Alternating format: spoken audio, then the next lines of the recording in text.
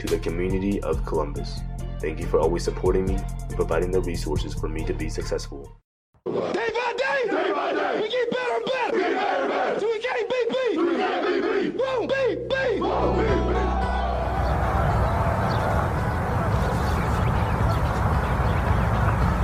With that being said, I'll be committing to the University of Nebraska. Go Big Red.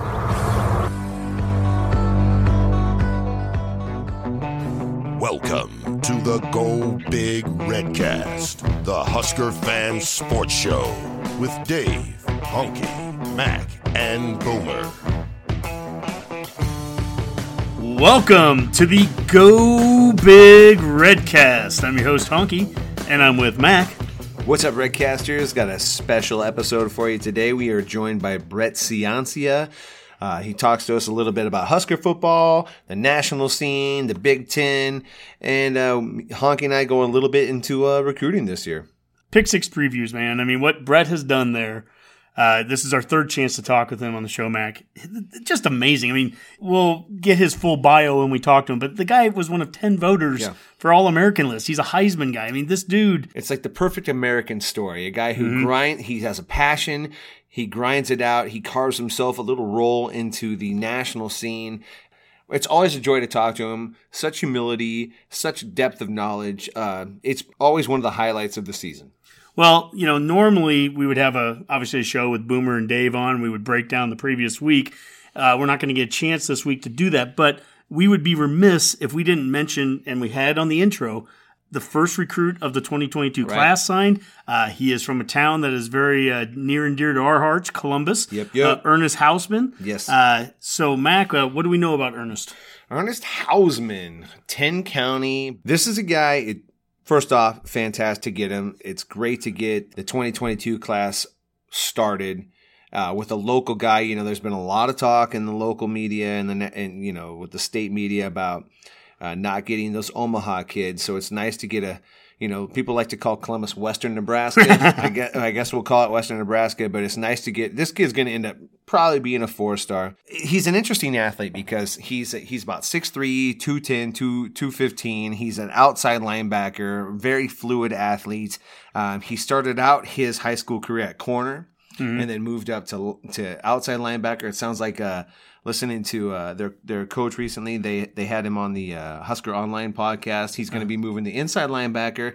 Right now he's running around 6'3", 218. Very fluid, very explosive athlete. I've seen a number of interviews with him.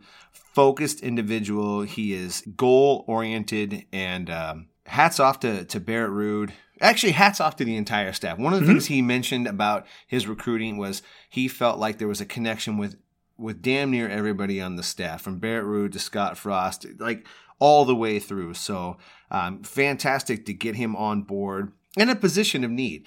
It's not quite clear if he's going to grow anymore or not, but at his frame right now, we can use him on a number of positions. I got a chance to see him last year doing high school football. I could tell right away this guy's he's a little bit different. He's so good that he plays wide receiver for Columbus as well as linebacker. So if you're going to kick off the recruiting season, and we all know this is going to be a difficult year for Nebraska to recruit because of the extended dead period and COVID still lingering over it.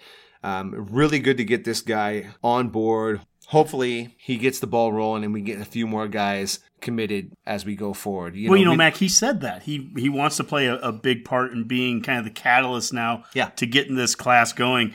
And you mentioned it with the Omaha guys, you know, the in-state recruiting. A lot of talk is going to be over there, and I get it. But this, to me, just solidifies how much depth there is in this state, that you can go to Columbus to get the ball rolling. Yeah. We've talked about it with Frost over the course of the last 3 years. He's gone to Scottsbluff, to Norfolk, to York, to Kearney to get a quarterback. Right. You know, he's solidified a center from Beatrice. You know, he's already offered a tight end from Pierce, right? I mean, there's talent in Omaha, obviously, but there's talent outside of that. We've also last week mentioned all the guys at Lincoln Southeast and hopefully, you know, getting a little bit of a pipeline back to that school too. So, and the other thing with Hausman, this is another one of those examples where we didn't just get him over. It wasn't just Nebraska and South Dakota that it came down to. Great point. I mean, we're talking Michigan. We're talking Michigan State. We're talking Pat Fitzgerald. Remember, he only offers real offers. Remember that, Mac. That's it. Well, one of those. Is it a committable offer? One of those committable offers Yeah. to Northwestern. Yep. Picked Nebraska over Northwestern, and for all the right reasons. I couldn't be happier for Ernest. I think he's going to be a very successful player at Nebraska, and I'm excited to see what he does now as that number one in this class, and does he help, bring in some of those other guys. And always appreciate a guy who ends the process quickly. I don't feel like this is one of those kids we're gonna have to worry about. No. He's gonna roll with us to the end. I do feel like he's sort of a cornerstone for the recruiting class that we can build on. It's crazy how long it's been since we've got a guy out of Columbus to be a scholarship at. Like, I think it was Tim Carpenter was the last. Well, actually, Brandon Drum probably was, because he was 95. He was our year. Oh, I mean, just actual scholarship guy out of the Carpenter younger. He was Carpenter was like 93. Then you had Schlesinger. You're right. And then there's all those walk-ons too from that time. Jesse Cush and Jeff Lake and Tessendorf. And, well, we had Troy Watchhorn was on the team. Yep. Columbus was a major player. Pat Engelbert, another SCOTUS Mueller, guy. wasn't there Mueller? Jake Mueller from Lakeview? Obviously, Jeff Lake was from Lakeview. They named it after him. He was very fast. But the point is, this is a couple. It's a soccer town. This is a couple old guys right now, enjoying the fact that our hometown has somebody. In fact, Dave, that's his alma mater, is Columbus High. It's really cool to see players from that town coming back to Nebraska, being a part of the program. It was 4 or 5 years ago, SCOTUS won the title. Mm-hmm. And there was a really good player on the team and didn't get a sniff even as a walk-on from Riley. And that's around the time where I was getting frustrated with come on. We've got in-state kids. At least try to bring them in. And a position of need. He was such an early target for us. I mean, we were the first ones to offer him, which you always talk about. I'm like, the one thing you don't want to do with Nebraska players, Nebraska kids, is slow play him. This staff did not do that. We were the first offer to this kid. He mentioned how the Nebraska staff stayed in contact with him. They almost contact every single day. And he kept a chart. He's like, he almost had... Yeah, checked all the boxes. He checked it off. He's like, okay, who contacted me this day? Who contacted me this day? Nebraska checked those boxes all the time. And I know there's frustration out there on the message boards and on Twitter about how the staff is doing in-state, even though it's just been 1 year that we've had some problems. You psychos. It's ridiculous. We're doing fine in-state, so just knock it off. But we got the guy we wanted. He was probably our top recruit of this year for this state, and we got him. So, yay, relax. Well, Mac, we could go on with this for another hour. And I could, yeah. And there's other things that we could be talking about too, but we want to hear from Brett. And so let's go ahead. Let's move on. And Redcasters, I think you're going to enjoy this. This is Brett Ciancia with Pick 6 Previews. Yeah, he brings the goods again.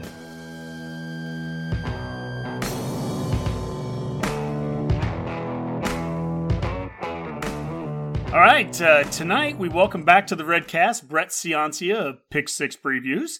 As you're all well aware by now, Redcasters, Brett publication has been rated the most accurate in the nation by Stassen.com, and you can download a digital copy of it from his website, pick6previews.com.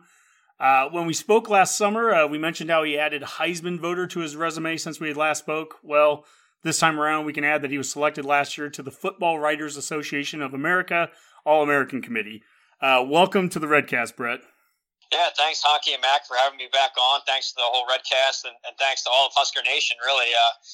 Usually we do our one summer kickoff show after my book releases each year, but we're doing an extra special one here in spring before spring ball really gets going. So, I'm real excited to talk.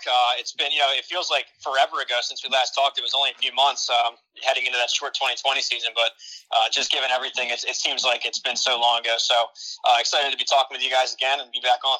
Well, that last thing that I mentioned there, the Football Writers Association of America All-American Committee, that's a pretty cool thing to be on, right? I mean, you were one of 10 people who met to determine the 2020 All-American team. Can you explain a little bit what that was all about? Yeah, a great honor.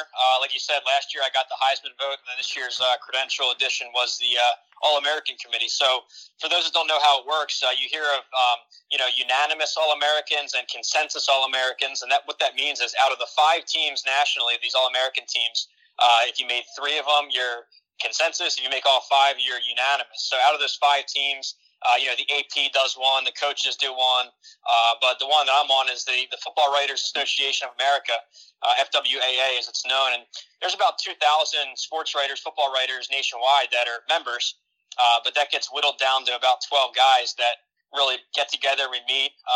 This year was virtual, and hammer out the All-American team. So quite an honor. 12 out of 2,000 members. And what it is really is you have a guy or two from each conference come on and kind of pitch candidates from each region and each conference. You go position by position, and then we all vote on at the end of each pitch. And the only national guys on there are me and Phil Steele. So it's great company. The best in the sport are in there. It's an honor. And just it's great from the national scope because I can kind of sit back and watch everyone present, make their case for their players and then vote at the end. So it's a really cool process. It's lengthy, but I think that's the way it should be. It's one of the greatest honors you can give a young man playing college football. So, and that's been that way for 150 years. So, the All-American team holds a lot of weight. Yeah, I mean, how awesome is that? You've been such a fan of college football your whole life, and through your own diligence and hard work, you've carved out a role for yourself to be part of the conversation. Like you said, it's a humongous addition to any college football player's resume to be an All-American, and now you're actively part of the process of selecting that. That's got to be such a thrill for you. Yeah, it really is. It's humbling. I mean, when you think of the sport of college football, I mean, right away, in terms of accolades, you think Heisman and All-American. So to be voter on one and on the selection committee for the other, it's incredible when you think about it. And the other thing, when I got invited on and I was looking at the roster of names, I mean, these are some of the best writers out there, and all come from a lot of big companies or well-known newspapers and everything. And I'm thinking, man, I launched Pick Six previews myself and kind of built this up with engaging content on Twitter, radio shows, like a radio tour like crazy, and really spread it. So it was cool to see my name, but then the comma Pick Six previews as my header. So just great, and a huge thanks to all the fans out there, all the followers, all the readers, the listeners, the radio hosts, the podcast hosts, everybody, because it's been a great effort. Everybody on board since 2012, and especially Nebraska fans. I'm sure you could tell from my Twitter, a lot of engagement with Nebraska fans, and that's a two-way street of respect because I'm based out in Pennsylvania, and if you're not from a Penn State family, which I'm not, it's mostly just pro sports talk. So to find a fan base out there like this, like Nebraska, that loves college football with as much passion and knowledge as me, there's an attraction there. So. I give you guys a lot of good coverage and attention because you guys love it. I mean, I'm not going to go cover Cal and Stanford as hard as I will, Nebraska. So just know it's a mutual respect there, and I appreciate all the followers. Unlike the last couple times that you've joined us, where we kind of started talking about Nebraska and then we moved our way out national, let's flip that around here and start with the 2020 season from a national standpoint. Obviously, we had COVID and, what that played a role in last season. How much of last season do you consider to be, almost an asterisk, or do you add an asterisk to that season because of the pandemic? 0% asterisk. I refuse to think of it as an asterisk season because, these programs aren't just one or two guys that may or may not have opted out. These are 85 scholarship athletes, full staffs. And obviously, I'm not downplaying the obstacles they went through. I thought it was incredible the sacrifice that each one of them gave up, the bubble that they had to go through for, 9 months, some of them. So just incredible and a testament to the sport that they all sacrificed so much. What I'm getting at is, it takes more than just one guy to win a championship or win a conference and win games. And, for those guys, there's no asterisk in my opinion. So they all went out and earned it, and I'm not looking at it that way. But on a national scale, I mean, a lot of the national guys out there, you'll quickly see that they're tired of the same chalk at the top, and Alabama, Clemson, Ohio State, and yeah, part of that is true. But the beauty of the sport is you can find some great stories when you peel back that first layer, and when you dig into it. Texas A&M, highest finish since the 30s. Iowa State at number 9, their highest finish ever. And then you have teams like BYU back highest since the 90s for them. And how about the two Big Ten teams, Northwestern and Indiana, who together probably have 3 or 4 4-stars total. And they make great runs. Their best finishes in decades. So there's a lot of great stories to be had beyond the usual just complaining about Alabama at the top. I totally agree with you because part of the beauty of college football is it's not just this one big thing. There's so many stories within the stories. You've got these kids out there trying their hardest to get on the field, and some of these programs just trying their hardest just to play games. There was a lot of compelling stories this year and a lot of really good ones throughout the season. And I mean, I remember last year at this time, we were just kind of begging and hoping we'd have a season. So, I mean, at one point I said, I don't care if we won a game as long as we played. Now that changed quickly, but, but like college football needed to be played.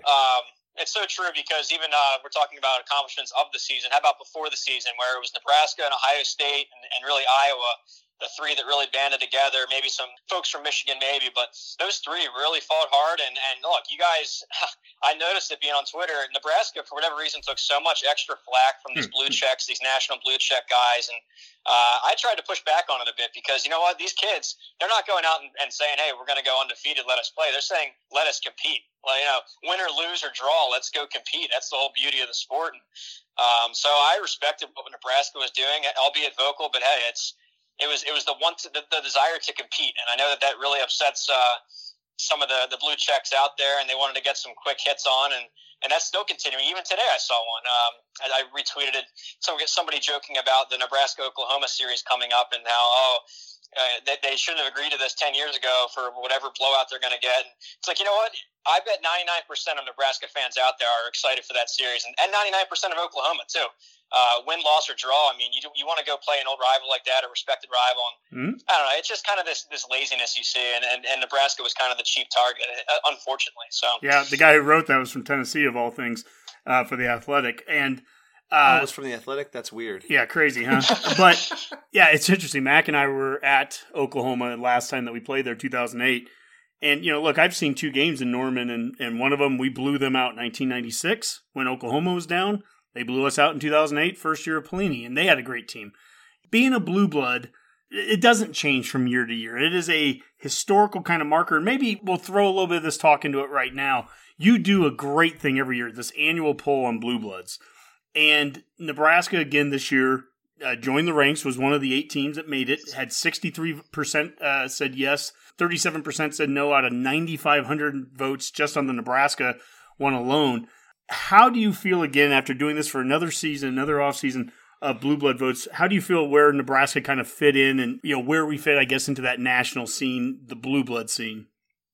Yeah, for sure. And thanks for that. What this is to those that are on Twitter is, you hear the term blue blood, you hear it argued about usually every January or February where, it's cold and there's not any spring ball to talk about yet. And it's the same suspects of programs. So what I wanted to do is, because it's a very inexact definition. I mean, I polled 130,000 fans and you're going to get 130,000 different answers of what a blue blood means. So I took it to a basic yes, no, a binary question, is X school a blue blood, yes or no? And took the law of large numbers to see the results. And the good thing is, it's kind of stood the test of time. I've done this 4 straight years now. Each year, there's a distinct pack of 8 schools at the top, a large drop-off to the rest. And those 8 are Alabama, Ohio State, Oklahoma, Notre Dame, USC, Michigan, Nebraska, and Texas. And then you see a large drop-off to the other, from 9th down, Penn State, the Florida schools, LSU, and Georgia, and so forth. So, and what I liked about it is people's definition of blue blood, it isn't year to year, really. These teams stay constant through ups and downs. I mean, you'll have Notre Dame go undefeated, and you'll have Nebraska and Michigan have losing seasons last season. And really the percentages stay the same. And I think that really ties into what the definition means for most people. It's generational. It's historic. It's not a, flavor of the month kind of thing. And the counter to that is, Clemson is still pretty low. They're drawing about 20%.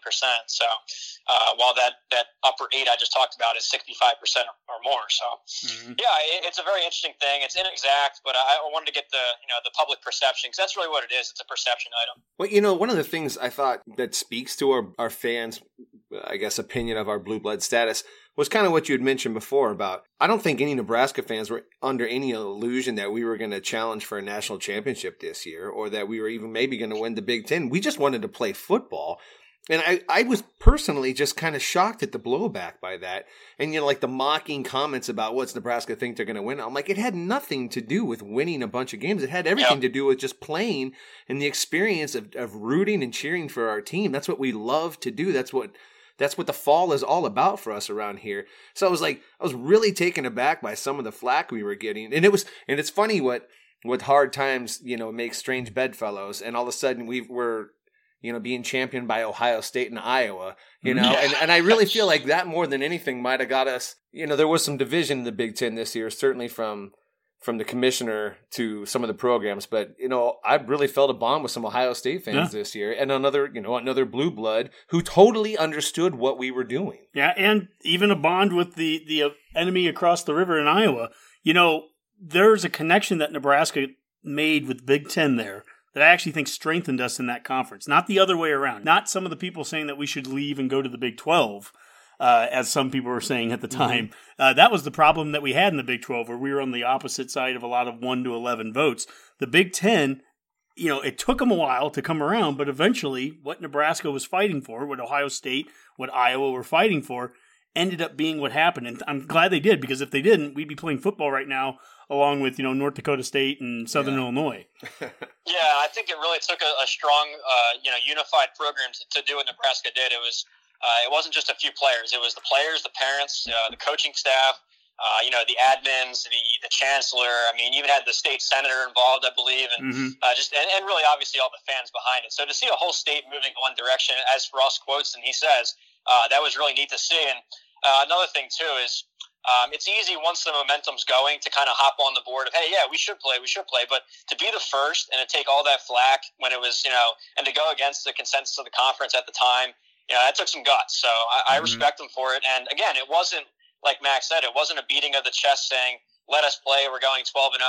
It was really none of that. So it was on the principle alone of wanting to compete. And, anyone that's played sports before, any level, any sport, you should empathize with that. You should want to be on their side. So it was just interesting to see, how long it took some people to join when it was safe, the idea to go play. I mean, not safe as in health concern. I'm saying the safe opinion to kind of hop in with this. So a lot of respect to Nebraska, I think.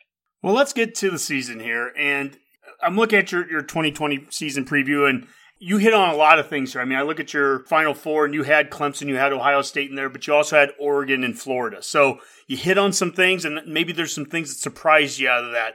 What are some of the biggest takeaways that you take from last year, and where do you think you really hit something on the head, and what were generally some things that surprised you? Yeah, for sure. I have plenty of both. I think on the good side, so Stassen.com, you had mentioned them. They do the accuracy grading of all the publications, newspaper, online, and newsstands. And so according to their formula, I was the number one in the country prediction in the ACC and the SEC. So I took home 2 conference titles there. Was number 1 FBS overall. So nice. Wow, in terms of prediction accuracy, conference standings wise, I did really well. But I had some misses, like you said. I was really disappointed with Oregon. I thought I kind of found a gem in the rough, or a diamond in the rough with Oregon. They looked really strong at the end of 2019. Their defense brought back a lot of guys. They brought in, I think, the best coordinator hire of that offseason with Joe Moorhead. And really, they just came out flat. They never looked like the dominant team I had expected. Mm-hmm. Now, yes, they had some opt-outs, but back to my no asterisk point, they're the 5-year leader in recruiting up there. So they should have had guys stepping in and dominating these Pac-12 teams. So, that was a miss. Another miss was kind of a half miss, because with Florida, I did pick them to win the SEC East. Most people had Georgia, so that was a win. But then I took it a step too far and had them winning the whole conference, beating Alabama. Mm-hmm. Now, I thought that their offense would be as elite as it was. I think I hit that. But I didn't think the defense would absolutely collapse. And I could have never guessed that. 3rd year under Todd Grantham, a guy who's had success everywhere, and they recruited a high clip too there. So I thought that it'd be a more complete team.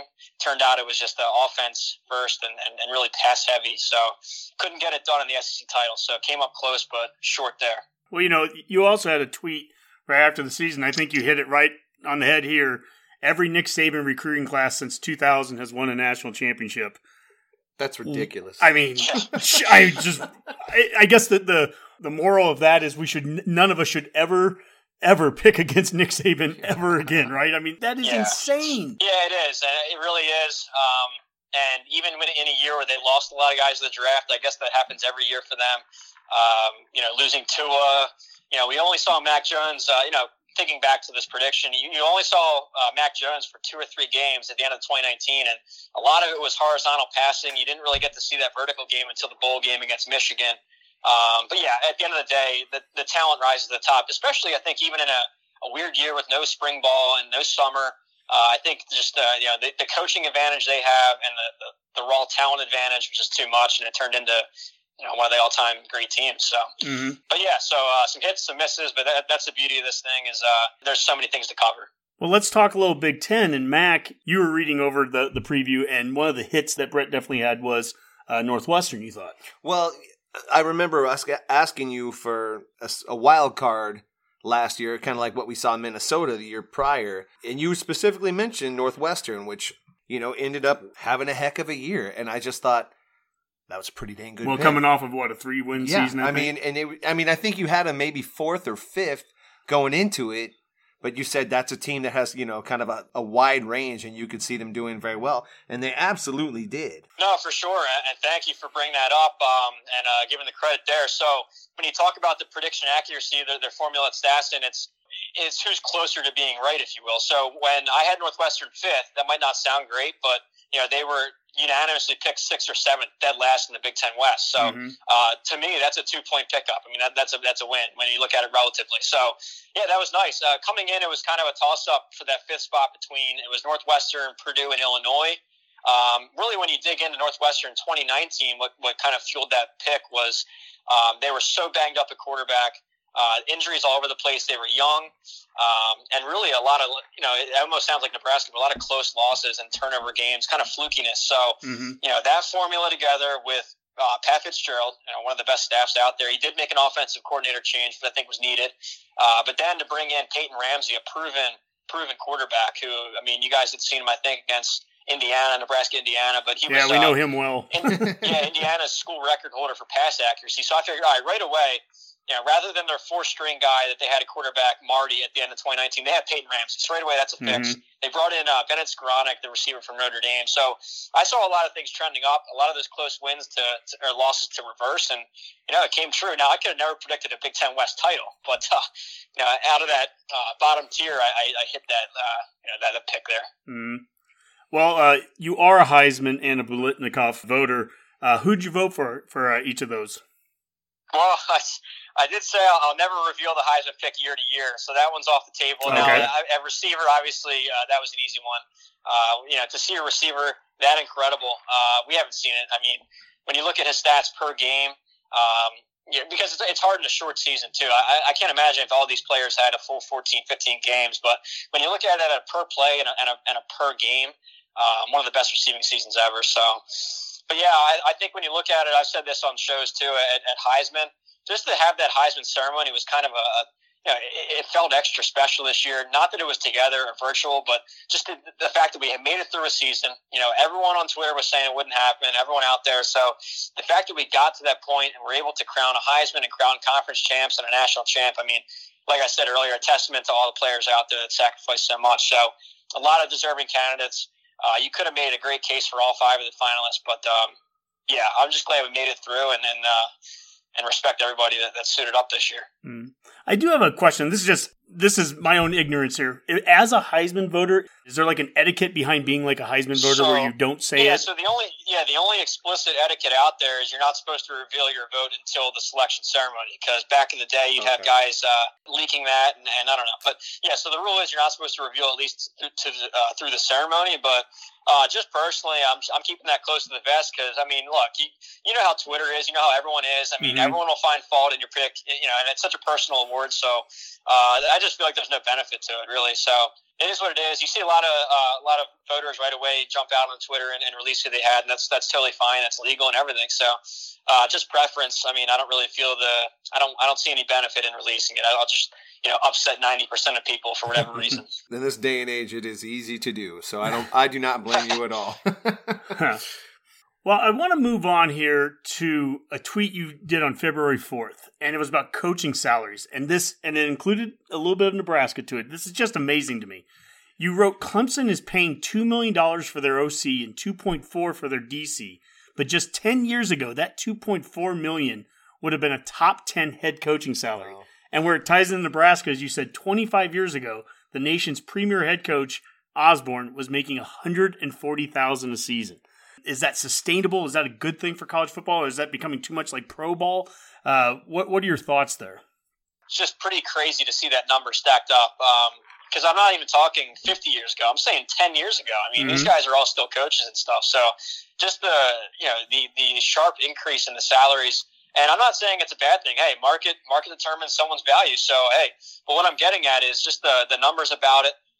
The TV deals have just gone exponentially through the roof. And let's call a spade a spade. It's the TV money that really shaped this new conference realignment. And I'm sure this is music to you and your fans' ears, but I miss the old conferences, man. I miss the old rivalries. We just talked Nebraska, Oklahoma. I miss the old Big 12. For my region, it was the Big East and all that. So I don't know. A lot of these traditional rivals are now, they're uprooted and thrown to, scattered across the country and now forced with fake trophies. And the real reason obviously was TV money. So it is what it is. It's the time we live in now. It's dominated by the TV dollar. And the other thing is, whatever these schools bring in, they have to spend out. So that's why you see this boom in facilities. Obviously, it's for recruiting too. But you're bringing in all this extra TV money. I mean, it's got to be spent outward too. So it's just the scale of this stuff is crazy. So.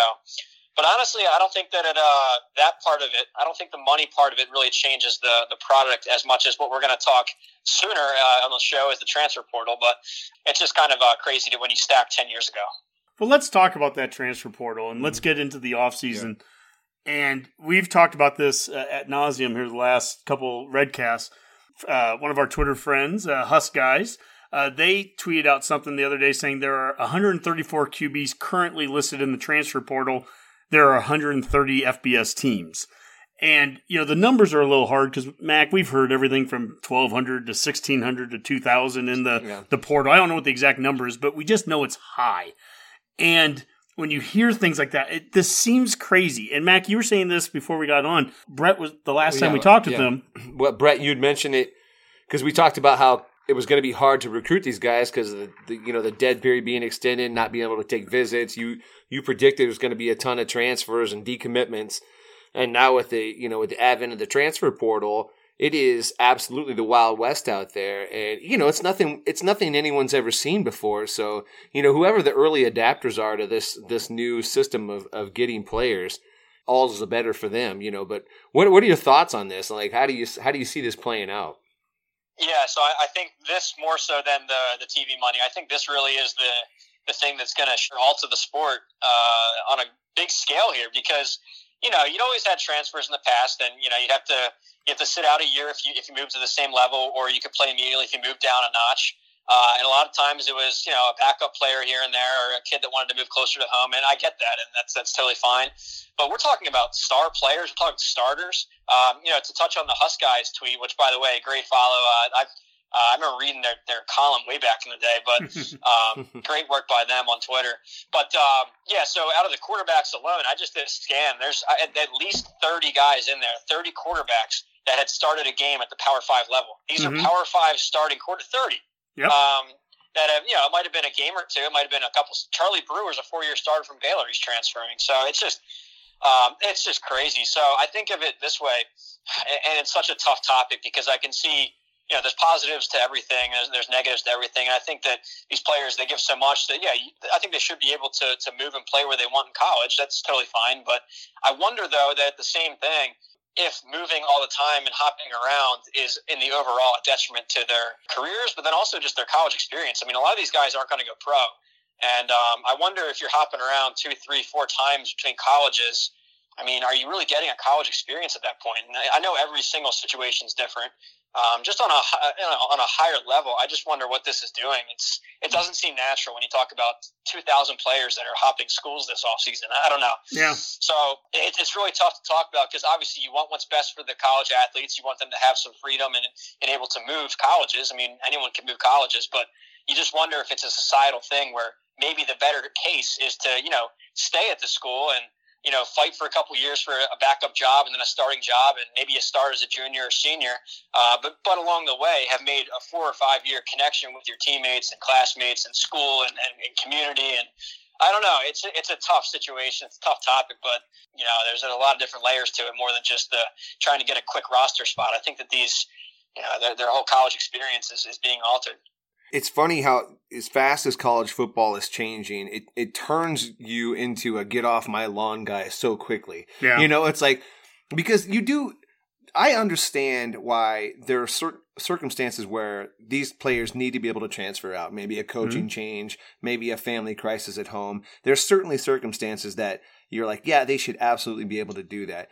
But there are just as many stories out there of guys who had to stick it out and grind it out, and they'll tell you that it was the best thing for them, though they hated it at the time.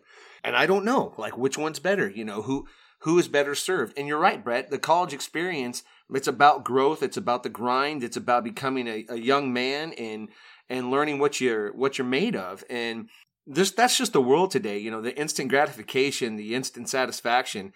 I mean, I think we play into it a lot. I think recruiting, the way we roll out the red carpet for these young guys, when they finally get to campus and realize what a grind it is, maybe they're not ready for it.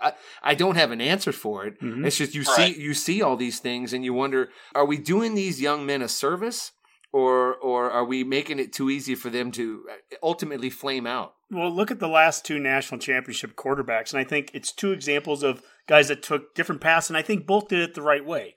Joe Burrow gave it his all at Ohio State for 3 full years. He wasn't going to be the guy there. He made a move not too quickly. In fact, I think he had already graduated at Ohio State, if I remember right, and that's why he had 2 years at LSU.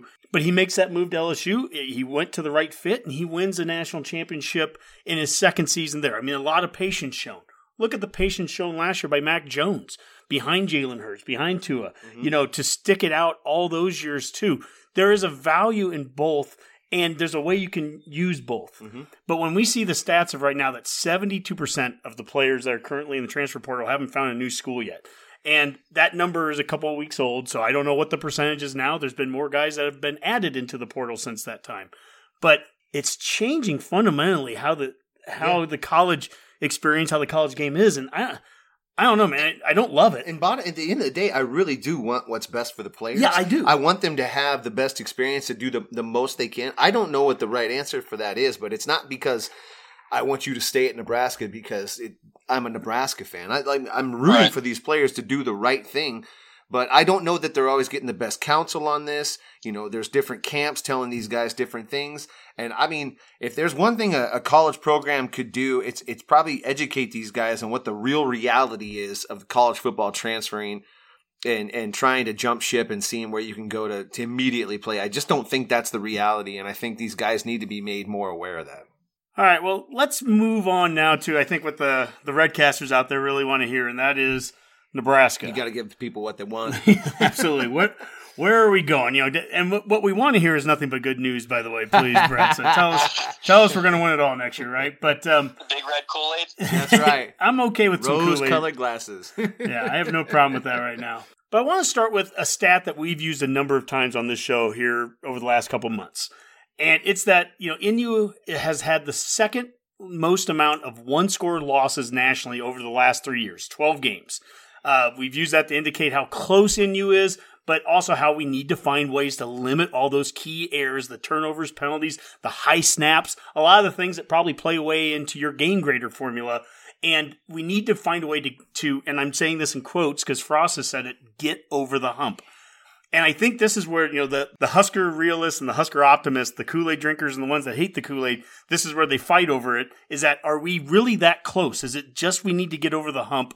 Or fundamentally, are we further away than just being, one-score losses to these teams? Are we Northwestern where we can go from 3 wins to winning the division? Or is it a longer build even than that, in your opinion? So with that kind of as the basis, where is Nebraska right now going into year 4 of Frost?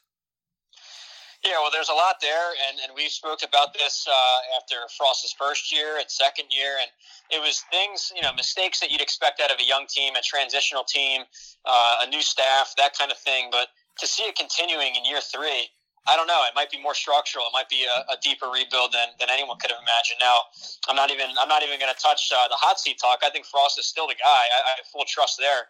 I just think there might be some tweaks that have to happen. I mean, watching some game tape of Nebraska, the offense, there's some things that are off there. I mean, they never throw over the middle of the field. I mean, you never see a slant or a seam route or anything vertically really. It's a lot of swing passes horizontally.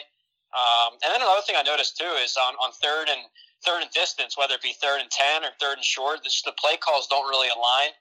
And that might be music to your fans' ears, but just say it's 3rd and 10. I see them throwing a 4-yard pass and it's tackled for a gain of 5, or 3rd and 13, and they throw that same horizontal swing pass that gets 2 yards. Or oftentimes it's not even completed. I mean, these are 99% balls where you're throwing horizontally and they're dropped or underthrown. Or that Illinois game, the first play of the game, Luke McCaffrey, this weird fumble, horizontal pass. Like, I don't know. It just seems like a dysfunctional offense, and I don't know what the cure is. I mean, you've had a lot of 4-stars come through at the skill positions, and for whatever reason, to talk transfer portal, but all of them are gone now. It just doesn't make sense. So I don't really have an answer. Hopefully some of these additions here. I think the tight end room is a strength. I think the offensive line started to take a turn last year. It was more veteran. I think they're going to get better run push. I think Marquise Stepp coming in is a power runner. Now, I don't think he's a 20-carry-a-game workhorse or a home run threat, but that might help in some of this short yardage, which that's another issue. So what I'm getting at here, all these little things, third down conversions, short yardage, red zones have been atrocious. I don't need to say that. I mean, red zones and goal line, that kind of stuff. So those might sound small, but when all of them are broken, it's really a broken offense. So I don't know. And when you think back to this offense when it was at its peak at Oregon and some of his UCF teams, they went hyper tempo. And they had a couple core competencies they were incredible at. They were guaranteed a 7-yard gain if they just slash up the middle, or a quick zone read for 8. I don't know. I don't think Nebraska has a staple, set of plays yet, and I think they're trying to make it be that quarterback power. And Martinez he's really elusive at times. He's flashy. He'll gain you some incredible plays, but then he'll fumble a lot. So the turnover. I'm just going on a rant here, but I'm sure it's music to your ears. But I don't know. It's a tease because there's so many great things you see. You see flashes, but it's just never the course of 60 minutes. Yeah, that's the thing I think that Mac and I really focused on a lot last year during the season was that, look, I mean, me personally, I love a quarterback run game. I love the option. I love that, right? But the option quarterbacks of old, of the 90s, they weren't running the ball 20 and 25 times a game either.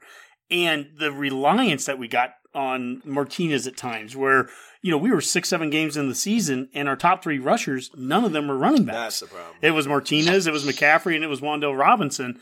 And, we went into the season hearing a lot about the bell cow that was going to be Dedrick Mills. And through a number of reasons, injuries and so on, Mills didn't end up being that bell cow, but we also didn't have other bell cows that could fill in.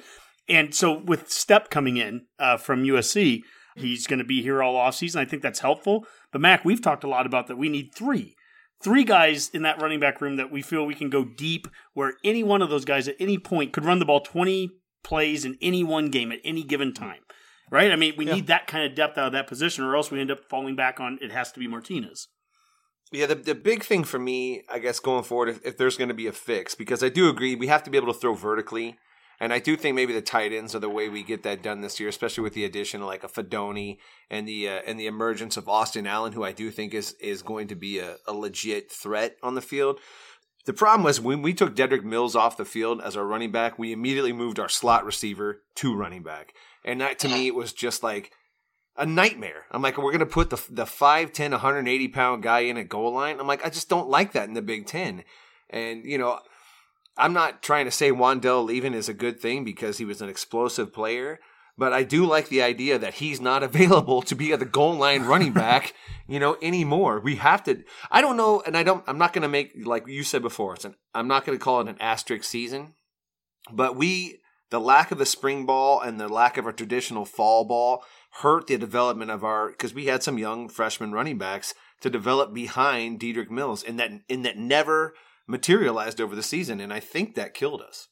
And no bowl in 2019 too. You missed all those 15 bowl practices, Yep. So it just compounds a problem.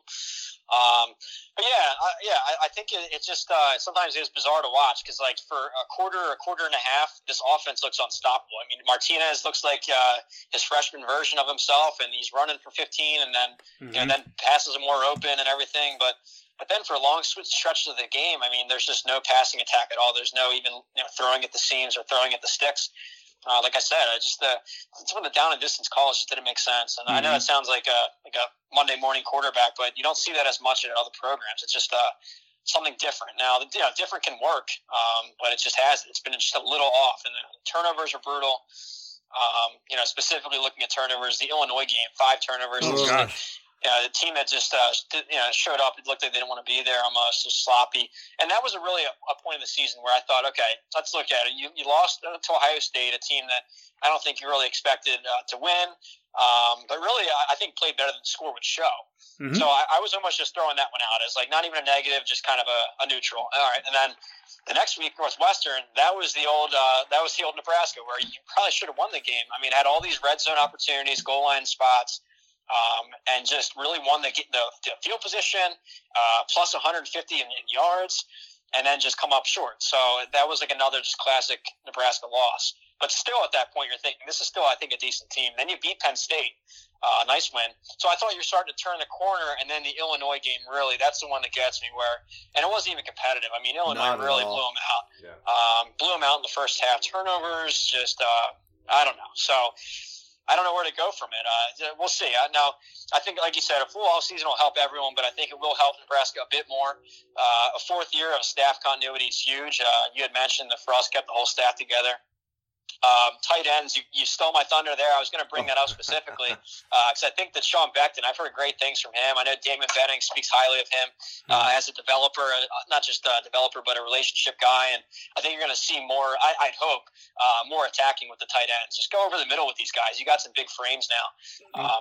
Try and use them to your advantage. So I think there's definitely room for growth. And, to put the optimistic spin on it is, you are so close, even despite all these mental breakdowns or just turnovers or some short play calls, all that stuff, you're still pretty close in these losses. So you said they were the second most or the most in one-score losses. That stuff tends to even out year to year. So hopefully you're banking on 3 years of that here coming up. So, you're due for like a 1998 Tennessee season where literally like 9 of their 12 games were fluky wins. So I will take every fluky win I can get. You definitely do. I'll take 12 fluky wins next season. Pull off a Pat Fitzgerald season. I mean, he does it every other year. It's like fluke seasons. We'll need that, right? Well, we did get bigger, and I'd like to talk about trends for a second. One of the trends that we're seeing is, at that receiving core in the last 18 months, we brought in 7 guys that are 6'2" or taller, and we've gotten bigger, big athletic tight ends, Fedoni and Rollins and Carney to join Austin Allen and Travis Vokalek. We've got big guys there. Step from USC, he's a bigger running back than what Dedrick Mills even was. So big players across the board, in addition to our O-line, which has been getting 6'6" and taller dudes. I mean, one of the biggest O-line recruiting over the course of the last 3 years nationally. So, Frost, when he got here, he said, he hopes the Big Ten adjusts to us. I think he's adjusting to the Big Ten by getting size. But I guess one of the points that we've made a lot, and this is where I'm interested maybe in the game grader formula, is that we talk a lot about execution and the mistakes. And the mistakes are turnovers, penalties. We've had snaps going over quarterbacks' heads. It's mind-boggling, and it gets to the point where if we don't fix those mistakes, it really doesn't matter how big we are. We're going to be the biggest team in the country that still goes 3-9 if we can't fix those mistakes. How does your game grader formula assess where we are at from like a mistake standpoint? Well, first to the roster complexion, like you said, going size. I think a nice template is Iowa State with Matt Campbell. What they built there is they really went tall and long at the receivers and tight end spots.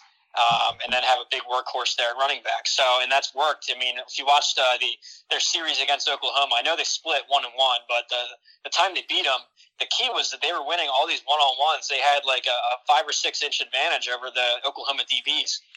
So I think that the size is definitely a great thing to have. And like I said earlier, it might be time to tweak that offense a bit. So not completely, but small tweaks here and there might make the difference. So I'm excited to see that. But to speak to game grader, what that is I dig a little deeper than just the final score. You see a score come across in the ticker. You don't really know exactly what happened that day in that game. I mean, you could have had a team that outgained the other by 300 yards and still lost, that kind of thing. And so what my game grader formula does, it pulls in all the the box score stats, in-game stats, obviously scoring margin, but then yardage differential, per play metrics, turnovers. So not specifically about turnovers, but it's in there. Kind of an ugly year game grader wise for Nebraska. They finished 51st out of the 66 Power 5 teams. That's good for 10th in the Big Ten, but 6th in the West. And that's really the kicker right there. Yep. I mean, these are programs that, if you're Nebraska, I think that you should be consistently at least on par or beating. Mm-hmm. So, the Minnesotas of the world, you gotta take care of them. Illinois, you can't allow Illinois to come into Memorial Stadium and blow you out. It's stuff like this that it shouldn't sound shocking, but I mean, 10 years ago, it's hard to believe. So that's where you got to start to turn around. At least start to win the West and be competing with Iowa and Wisconsin for West titles every year. I mean, that should be the baseline. So now to look at it offense and defense wise, what I also do is I have a different number, a per play percentile, where what I do is, I break it down per play because you have your Big 12 offenses that go 80, 90 snaps a game, Big 10 maybe 55, 60 snaps a game. So taking pace out of the equation, per play and opponent adjusted, I know that sounds like a word salad, but basically a way to kind of put all those things in. And yeah, the defense did improve. The defense improved from 2019. In fact, it's actually improved every year since 2016. So you're building up some improvements there. Now it's still improving, but it's still below average right there, 40th percentile. And then on offense, it dipped down this year under first year under Lubick. So it actually Frost's best offense was his first year according to these numbers. So a step back there. I don't think that's much surprise, like you were saying. So much reliance on a quarterback run game, really no passing attack at all. It was really neutralized. So I think the numbers would agree there. But, it's just interesting to see. So in my book, I have a 10-year graphic, showing the offense and defense every coordinator the program's had and then their percentile to try and show the ebbs and flows and, the good times and bad times. So it's interesting.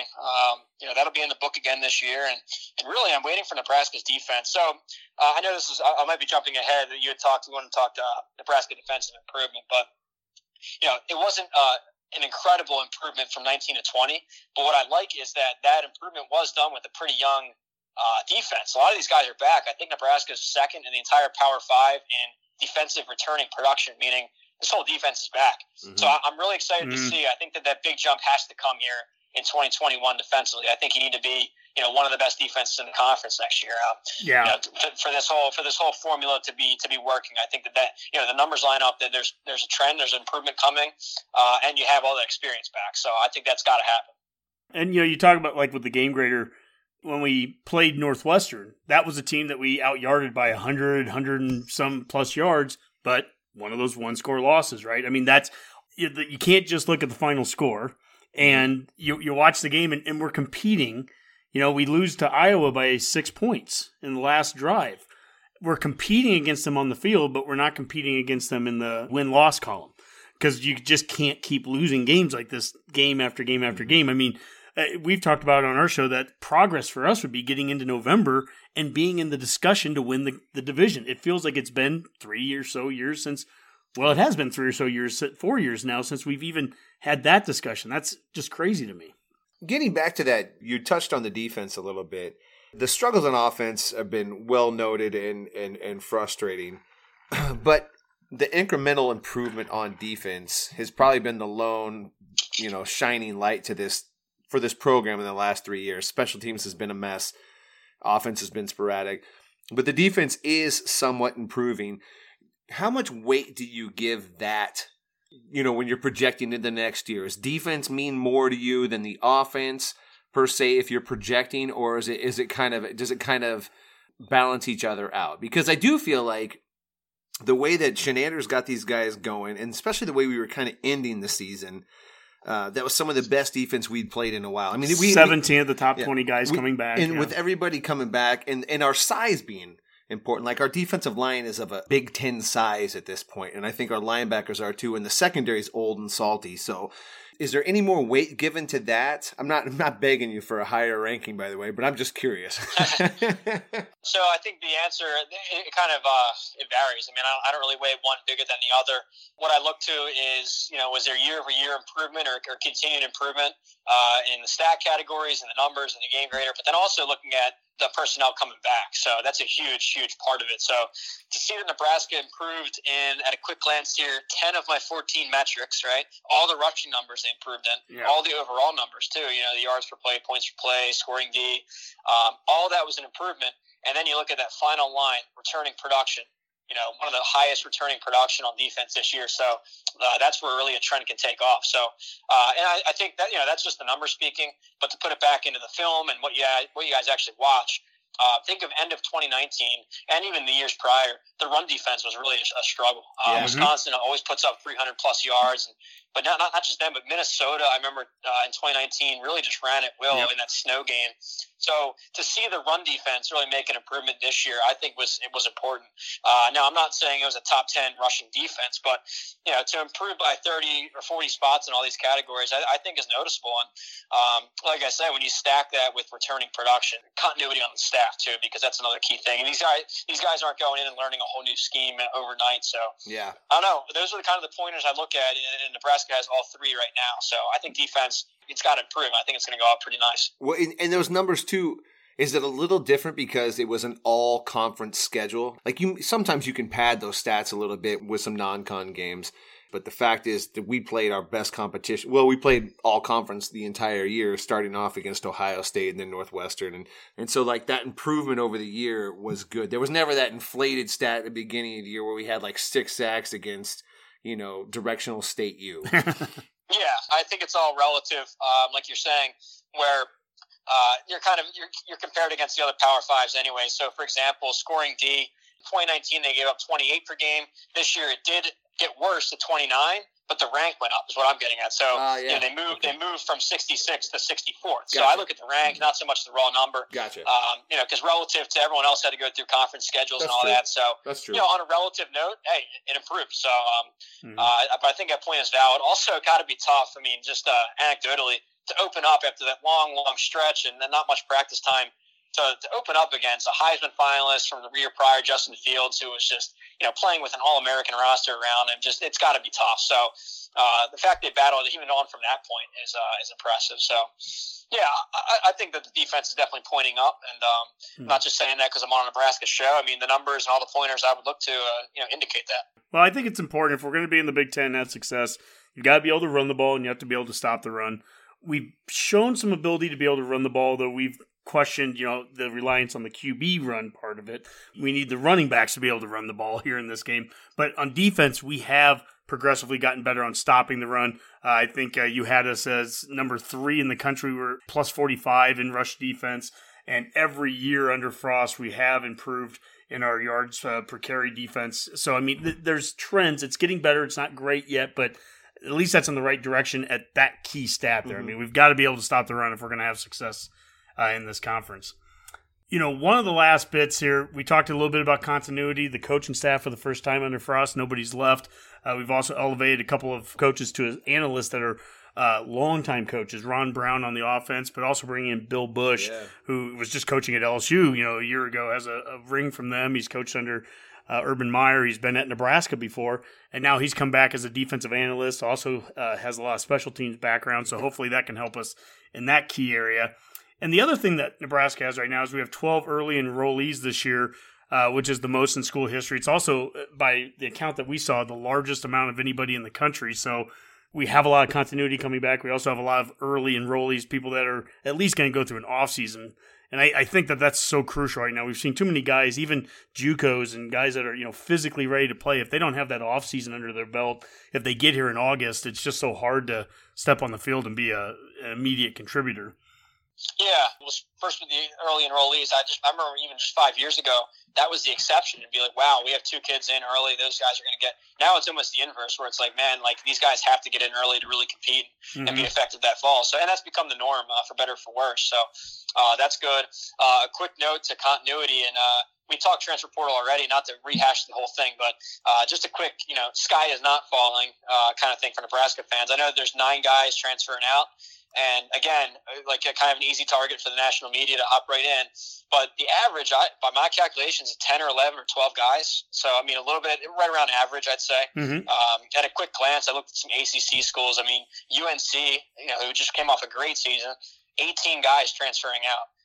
Florida State, who had a terrible season, 15 guys transferring out. So what I'm getting at is I don't think the number of guys leaving in this weirdest year ever is really a referendum on anything more than just the random movement of players. So it's not a referendum on culture is bad or the staff is broken. No, like let's take a step back. You're even below the national average of transfers. I think what hurts is that it's proven playmakers that are leaving at some spots. I mean, even in my notes, obviously everyone knows Wan'Dale Robinson, but in my notes I remember thinking, all right, this Fleming, he had a couple good games early in the year as a freshman or a young guy. These are kind of those 4 stars that are starting to hit for Frost. This is looking good, and then even you see his name in the portal. So it's tough in that regard, where it's stars now, it's starters, and playmakers. But on an overall level, I think it's just it's common to have 9 guys leaving. Hey, Brett, on a personal note, I got to tell you, I truly, truly appreciate some of your tweets you put out there, because I can always look at your tweets and go, that's a guy who's actually looked at our program and seen the roster movement and understands what's going on and doesn't overreact one way or the other. I've seen you go to bat for us so many times on Twitter, and I can't tell you how much that means to me, because, I mean, we're not talking about a local media guy, and I love all our local media guys. I'm not saying that, but you're a Heisman Trophy voter. You vote for the All-Americans, and you look at it and you go, I don't know how many times you've gone to bat and said, everybody's coming to Nebraska and there's no reason for it. But it's so gratifying to see somebody on the national scale look at it and go, the sky isn't falling at Nebraska. There are some things that we are dealing with that's not out of the realm of what everybody else is dealing with. So thank you so much from that. And thank you so much for being on our show. I love having you on every year. This is such a highlight of our Redcast season. Oh, for sure. Thanks for the praise there. It's really twofold. I mean, number one is just the respect I have for Nebraska and the people out there. I've only been out to one game, but and it was even in a down year, 2018. But still, you walk away from that place knowing that these are real fans, these are real people, real Americans. They care about the sport, they love it, they know their stuff, they're passionate about it.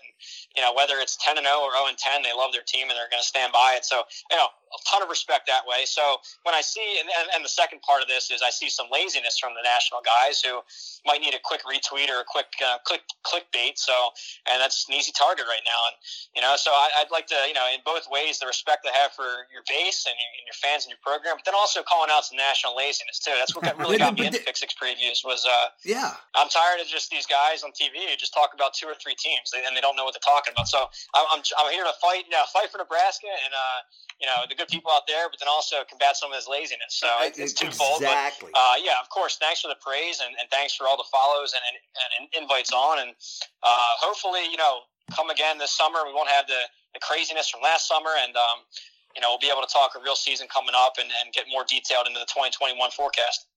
Well, Brett, this has been a lot of fun. Mac and I were sitting in my basement right now where I have miniature helmets from virtually all the P5 and Group of 5 teams. But I got to tell you, you've taken the helmet game to another level. I do love your mini helmet game. I mean, you've got high school helmets, multiple helmets from schools where they have alternative and throwback games. How did you get into that, and where do you get all those helmets? Yeah, thanks. The helmets have been going great. So for anyone that follows on Twitter, what I do every Saturday in the fall is I tweet out what I call the helmet board, where I have the 20 biggest matchups of the weekend. I put the little helmets up there. The left side is who I think is going to win, and the right side who I think is going to lose. So I've been doing the helmet board for 10 years now, and every year I get questions. Hey, how do you get those helmets? Do you sell them? And finally, a light bulb went off. Like, all right, why don't I actually do something with this? And it brings a lot of people some joy. I mean, Christmas season was big. Selling these team throwback sets, like for Nebraska, for example, I have a 9-helmet set, and it's got everything since the 60s. You have the numerals on the helmet, the old NU, where it had NU on it, but think of that for each college program. And I started to take high school orders too, some bulk sets for high school teams, at senior awards night or team banquets, that kind of thing, or fundraisers, the whole bit. So the high school thing's been great. At this point, I've designed about 30, I think, Nebraska high schools, most of Class A and some Class B. But hey, any requests, reach out. They're, I think, a relatively affordable thing. It's something, a unique keepsake.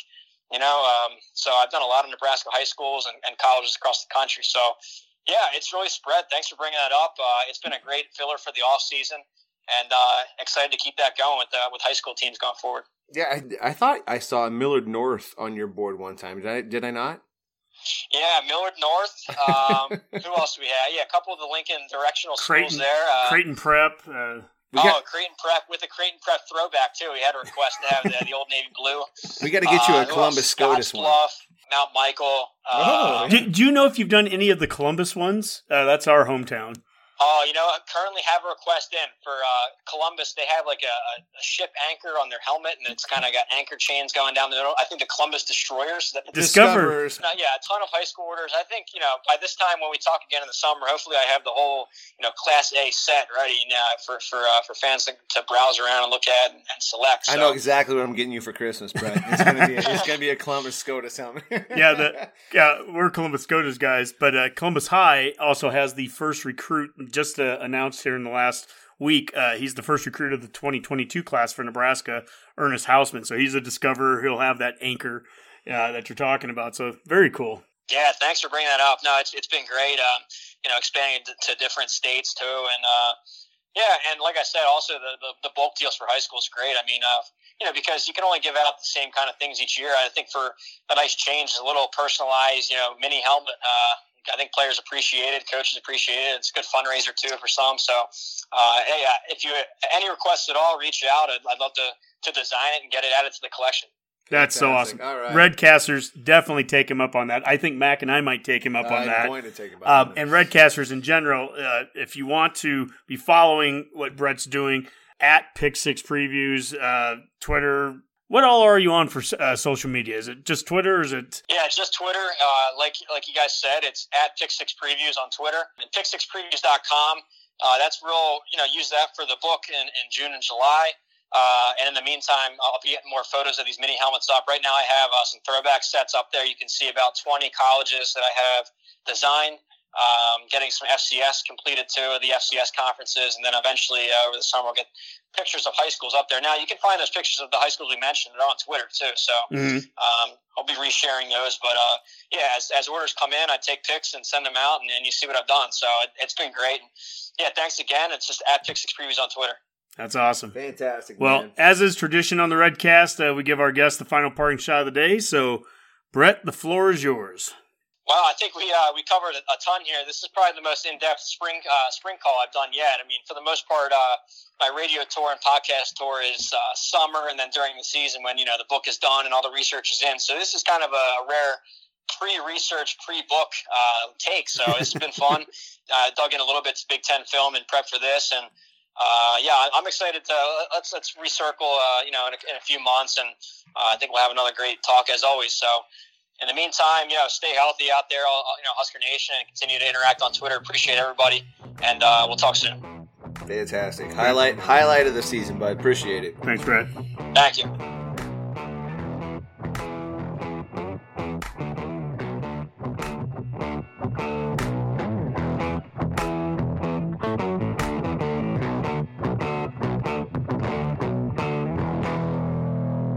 A Huda Media Production.